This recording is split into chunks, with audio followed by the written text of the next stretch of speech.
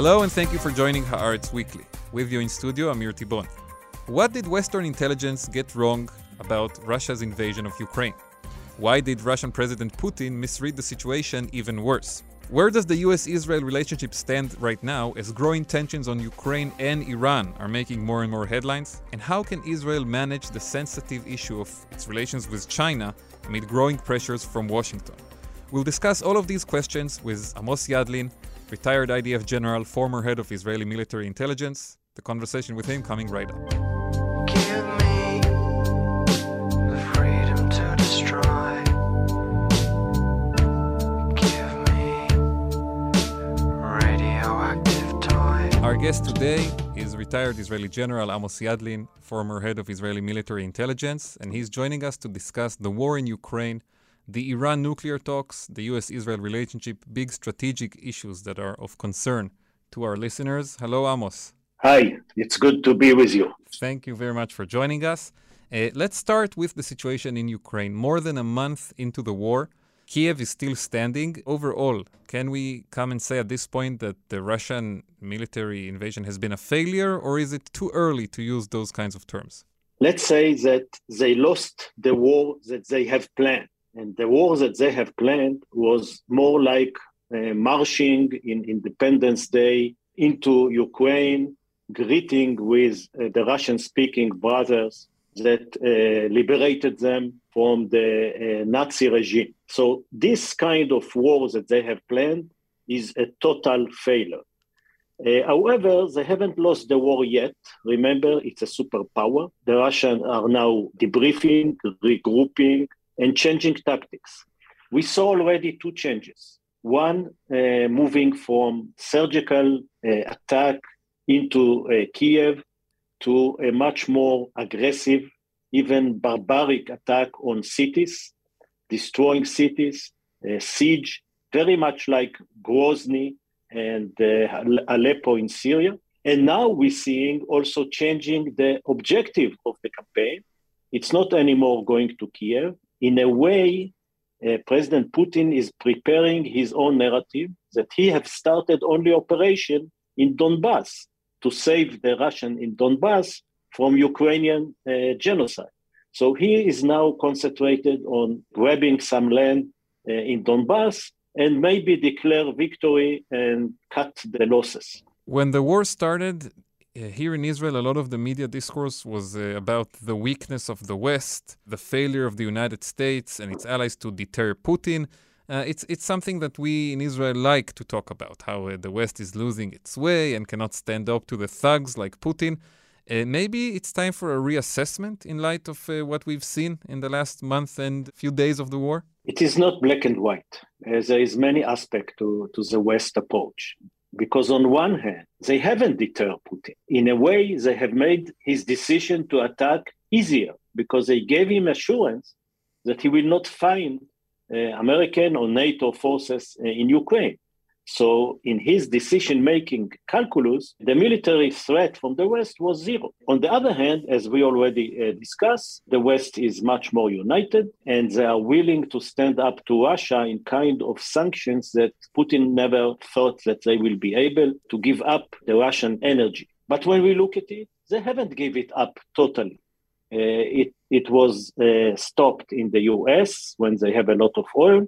It was stopped in the UK when they have the Northern Sea oil. Italy, Germany are still paying Putin $500 million a day to his war machine. So it's not black and white, and no doubt that the West is on a non-military issue much more efficient. On the military, the jury is still out. Mm-hmm. And a bit about Israel's reaction to the war. We have seen growing criticism in the U.S. toward the Israeli approach and this attempt by Israel to denounce Russia on the one hand, but take a bit of a softer stance than other U.S. allies on the other hand. Do you think the government has been running this policy the right way, or maybe we need to pay more attention to the disappointment among some of our allies? Personally, I thought, and I wrote about it in the first week, that staying on the fence, haven't identified 100% with the West was a mistake. The government argument was we are managing our values against our interests. And our interest is to keep good relation with Russia because of the Syrian northern border and our campaign in Syria against the Iranians. And because we have Jews in Russia, I thought that the interest of Israel is to be identified with the West. This is our main national security interest. We have only one big ally, sometimes the only ally, and this is the United States of America. And when the United States of America is going to a global confrontation, we have to be with them. I think the idea of mediation is a reasonable idea, because if you can save life by stopping the war, it's a noble move forward, but it could have been done also with much more moral position that supported the right side. When it comes to the Russian involvement in Syria and the fear of the big Russian bear, are we exaggerating the size of the problem over there? We are seeing right now Russia's military problems in Ukraine. Russia is more and more isolated on the world stage, and yet Israel insists that it could not take a stronger stand because we are bordering right now the Russian Air Force in the skies of Syria. Now, you know quite a lot about that arena, not just from your time as the head of military intelligence, but also as a former Israeli Air Force pilot. What do you think about this? Because we have heard some people say that these fears are exaggerated at this point in time. Yeah, I think, once again, I wrote about it in the end of February. Basically, not underestimate the Russian air defense or the Russian Air Force. They are very good, they are very advanced, and I never recommend to get into fight with them. But I thought, and I'm still thinking, that the Russians are now concentrated in Ukraine, and they will not open a new front. They will not be happy from Israeli position, but Israel is handling Syria very well, very cautiously, and we know exactly where are the Russians. We know how to avoid having any Russian casualty when we are dealing with Iran. And I thought that the fears of Russian opening a new front in Syria were too high. We've heard some complaints from the Ukrainian side during the course of the war that they are not getting the help they would want from Israel. There was some discussion of the Iron Dome, although it's not clear if that is even relevant, and some other Israeli abilities. Do you think Israel could even truly help Ukraine? Is it something that we would want to do on the military side? I think what Israel have done on the humanitarian side is impressive. We send a hospital there. After some not so good moves, now the refugees are greeting well. And this is the best help we can give them. The Iron Dome is not relevant. It's take a long time and you need to train. And I think the line of avoiding a military involvement is the right policy. Even the US has a lot of limitation. When the Polish government want to transfer MiG-29 to Ukraine, the Americans said no. A defensive, non-lethal equipment, yes. A defensive equipment which is lethal, I think the Americans and the Germans are sending, and Israel help is not will not do any different. And I think the issue of military assistance is handled very well by the government. More broadly, when we look at this war from an Israeli perspective and we try to examine it in a larger picture of world affairs, what do you think are the most important lessons for Israel to learn from the past month, from everything that has happened in Ukraine and the global implications that have come with it? Yeah, I think the main Israel national security concern is Iran. And I wonder what the Iranians are thinking.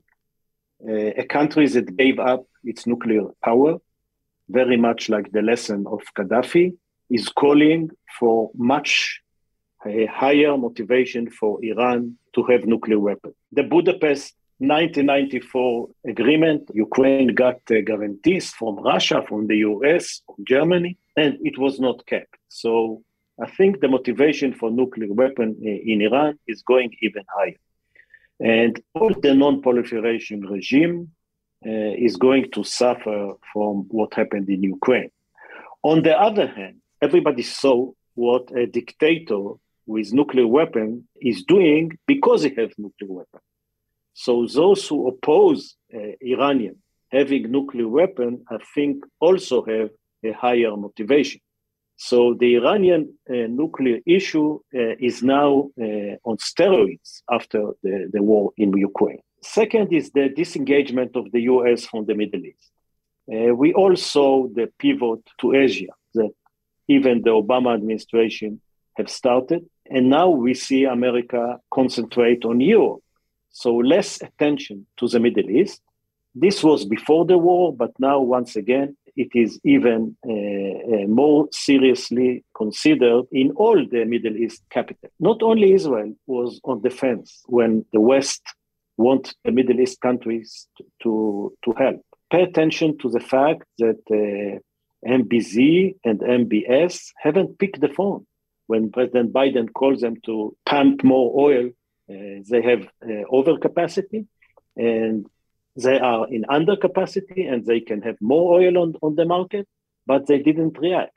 And the UAE abstained in the Security Council. So the American position in the Middle East will be weak. We see also the problem of food supply. Many countries in the Middle East get their wheat for bread from Russia and from Ukraine. Egypt is one example. Lebanon is another example. And these countries are anyway in an economic crisis that will be deepened due to the shortage of food. And shortage of food usually lead to instability. Very little optimism in everything that you just said. More motivation for Iran to try to get nuclear ability, bigger instability in the region because of the economic impacts of the war and the sanctions. And then, like you said, also less American interest. Although there's also an argument to make that maybe siding with Russia doesn't look like such a brilliant move at this point in time. We saw the Russians get more and more involved in the Middle East in recent years. Maybe it's time for some countries to also rethink the idea that Russia is the rising force here and America is the one that is becoming less relevant? I think that moving from American as an ally to China and to Russia is something that many governments are considering in the last decade. It's not started with Ukraine. It started when the Americans withdrew from Iraq and later on withdrew from Afghanistan. And everybody understood that America's interest in the Middle East is less because America is energy independent and the main enemy is on the Indo-Pacific is China. But after saying that, everybody that evaluate the other superpower to be his main ally, beside Iran, of course. But if I speak about the Saudis, the UAE, the Egyptians, the Jordanians, figure out that security guarantee they will not get from Russia, they will not get from China. This is two allies of Iran. And the main concern in the Middle East is Iran. And the only superpower that can help against Iran is the US and not China and not Russia. And yet, it does seem like the Israeli government and some others in the region are not very confident about the American approach in the Iran nuclear talks. We saw the Negev summit here in Israel last week. Secretary of State Blinken, our Foreign Minister Yair Lapid, and the foreign ministers of Egypt, the UAE, Morocco, and Bahrain gathering together. And from the outside looking in, it seemed a bit like these local foreign ministers, the Israeli and Arab ones, were curious to hear from the American guest what is the next step in Vienna, because they are a bit concerned. Yes, I think that the fact that America is not perceived as a reliable, willing to fight ally is bringing closer the Arabs to Israel. The Abrahamic Accord is, in a way, a consequence of the weakening American position in the Middle East. So countries are looking to each other and find that they have the same interest against Iran. And UAE, Israel, Bahrain, Saudi Arabia, which was not in Sde Boker, but they are all understanding that a very strong power in the Middle East is Israel, and when the US is less determined to defend them against Iran, Israel is another option. You were the head of military intelligence during very dramatic years here in Israel.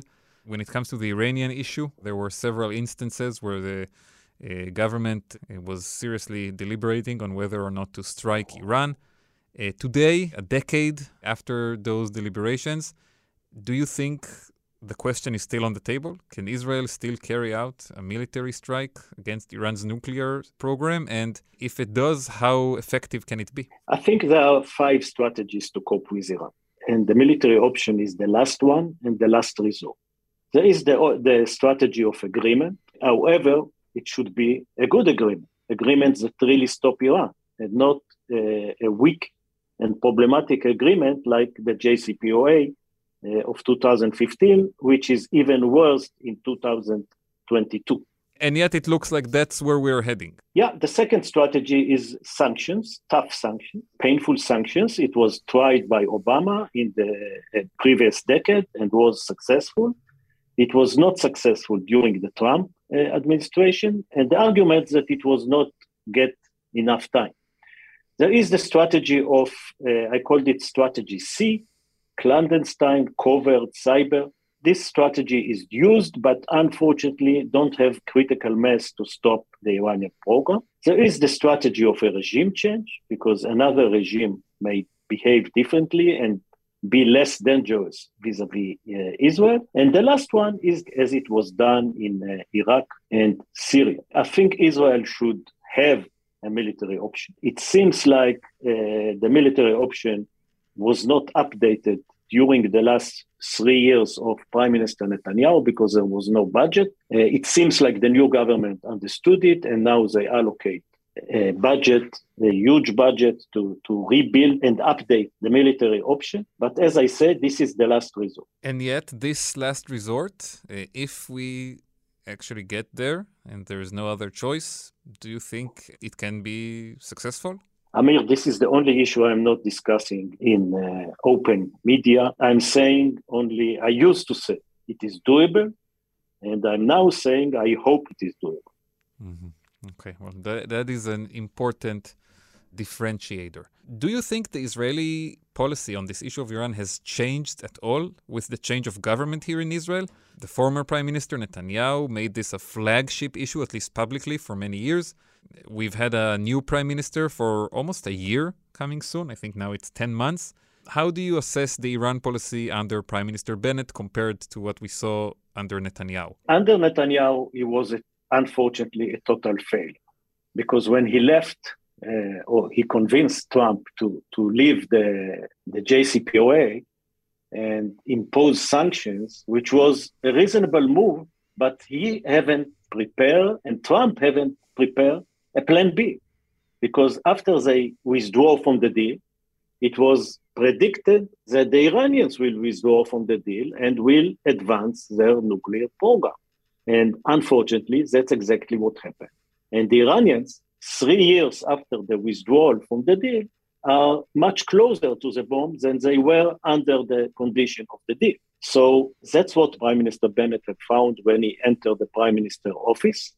And we already discussed that maybe he found that the military option is not updated to the needs of 2022. So the Israeli government decided not to adapt Prime Minister Netanyahu open fight with American administration and American president, even though the music of the Israeli argument is the same music of the last government.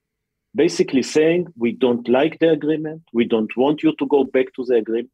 The agreement in 2025 is much more dangerous, because the Iranians are now, even if they will go back to the JCPOA from 2015 parameters, it is not a year from the bomb. It's 3 months from the bomb because of advanced centrifuges. And we know from the archive that was brought from Tehran that they violated a lot of the NPT sections by having a weapon group. So the whole basis for the 2015 agreement is now shaky. So Israel is against going back to the deal, but it is not fighting with the administration. On a working level, the message is conveyed. And what I recommended to the government is to have a parallel agreement. We are not part of the agreement. Israel is not part of the JCPOA, but we need an agreement with the US on what will happen if the Iranians will not keep the agreement. What will happen if the longer and stronger agreement that Secretary Blinken promised will not be reached? What is the red line?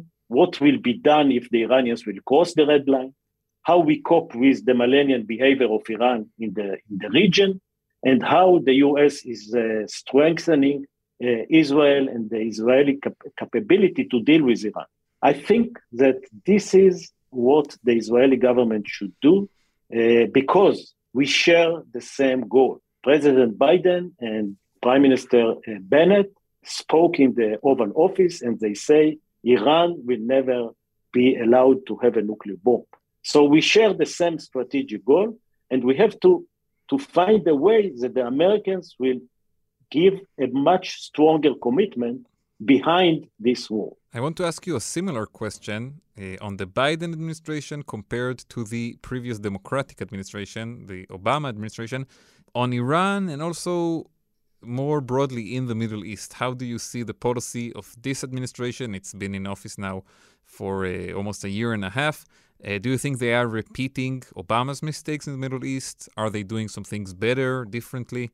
I think basically they are guided by the same ideology of giving priority to diplomacy, avoiding another war in the Middle East. This is, by the way, bipartisan in America. Even the Republicans are not running for another war in the Middle East. And the Pentagon is trying to avoid it. Washington is usually dealing with one issue. And the one issue is China. And now they are dealing with Ukraine. So both administrations look at the Middle East and say this is not the main arena that we have to be invested militarily, diplomatically, and so on and so forth. I think the Biden administration is less willing to confront Israel publicly. They are very professional Secretary of State and National Security Advisor that have very good relations here. And we already mentioned that the Israeli new government doesn't want to have an open, fierce confrontation with the US. So basically, it's the same ideology, it's the same interest, but in a better dialogue and less public confrontation between the two governments. Do you think this administration, like the Obama administration, could at some point increase the pressure on Israel and the Palestinians to try to open diplomatic talks and try to maybe reach some kind of an agreement? Or is that really not on the agenda anymore in Washington and we're not going to hear about it anytime soon? Since I already told you that this is very professional diplomats and policy experts that running the foreign policy of the US, they know that the Israeli-Palestinian issue is a no-win. Two sides are very, very far away. The gap is huge. Even if agreement will be possible, and it is not possible, the implementation is impossible. Abu Mazen is very weak. Is not popular in the West Bank. Gaza, controlled by terror organization, and it's part of the Palestinian issue. And the government in Israel is basically on national security, agrees on everything. Iran, there is no left and right on Iran. Nuclear, there is no left and right on the need to stop the Iranian entrenchment in Syria. There is no left and right about the danger from Hezbollah. There is no left and right if the Saudis will come and join the Abrahamic Accord. It will be blessed in the left and in the right. There is only one issue that they don't agree at all. And this is the Palestinian issue, the two-state solution issue. So any realistic approach to the Middle East is saying don't touch the Israeli-Palestinian issue towards a permanent agreement. some small steps that will keep the two-state solution alive, maybe, but not the big Secretary Kerry or President Clinton kind of initiatives. Or you forgot to mention, of course, the Jared Kushner deal of the century, which we've not heard about since Trump left office. Amos Yadin, I want to ask you, before we finish, a bit about China, because you said earlier that Washington usually deals with one issue, and in recent years we've heard again and again some American dissatisfaction with Israel's ties to China and their economic involvement here. How do you think Israel should manage this issue, which is becoming more and more sensitive to Washington? Yeah, I think I was a defense attaché in Washington in 2005 when the Harpy crisis happened. And when we worked very hard to solve it, and it was solved with agreement that Israel never, ever supply China with defense articles. Dual use, we will consult each other, but investment and infrastructure is fine. Fast forward 15 years, and we find now that all the categories are problematic. Dual use become the main issue, the technology competition between the two superpowers, artificial intelligence, 5G, advanced computing, and basically the Americans don't want to see any relation between Israel and China on this issue, and even infrastructure and investment are questioned.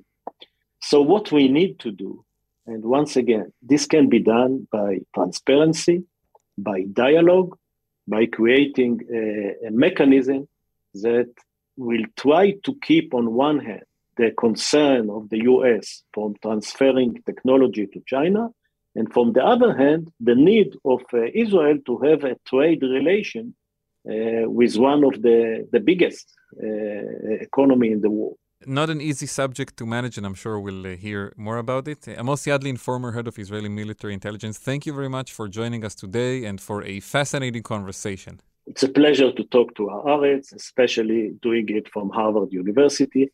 And let's look into the future on Iran, Ukraine, the Middle East. It's all connected. We'll have to bring you again to keep the conversation. Thank you very much. And that's it for today's episode. Thank you very much to our producer, Aaron Ehrlich, and to you listeners. My colleague, Ellison Kaplan-Sommer, will be here again on Thursday with a new episode of Haaretz Weekend. Until our next meeting, Shalom from Tel Aviv.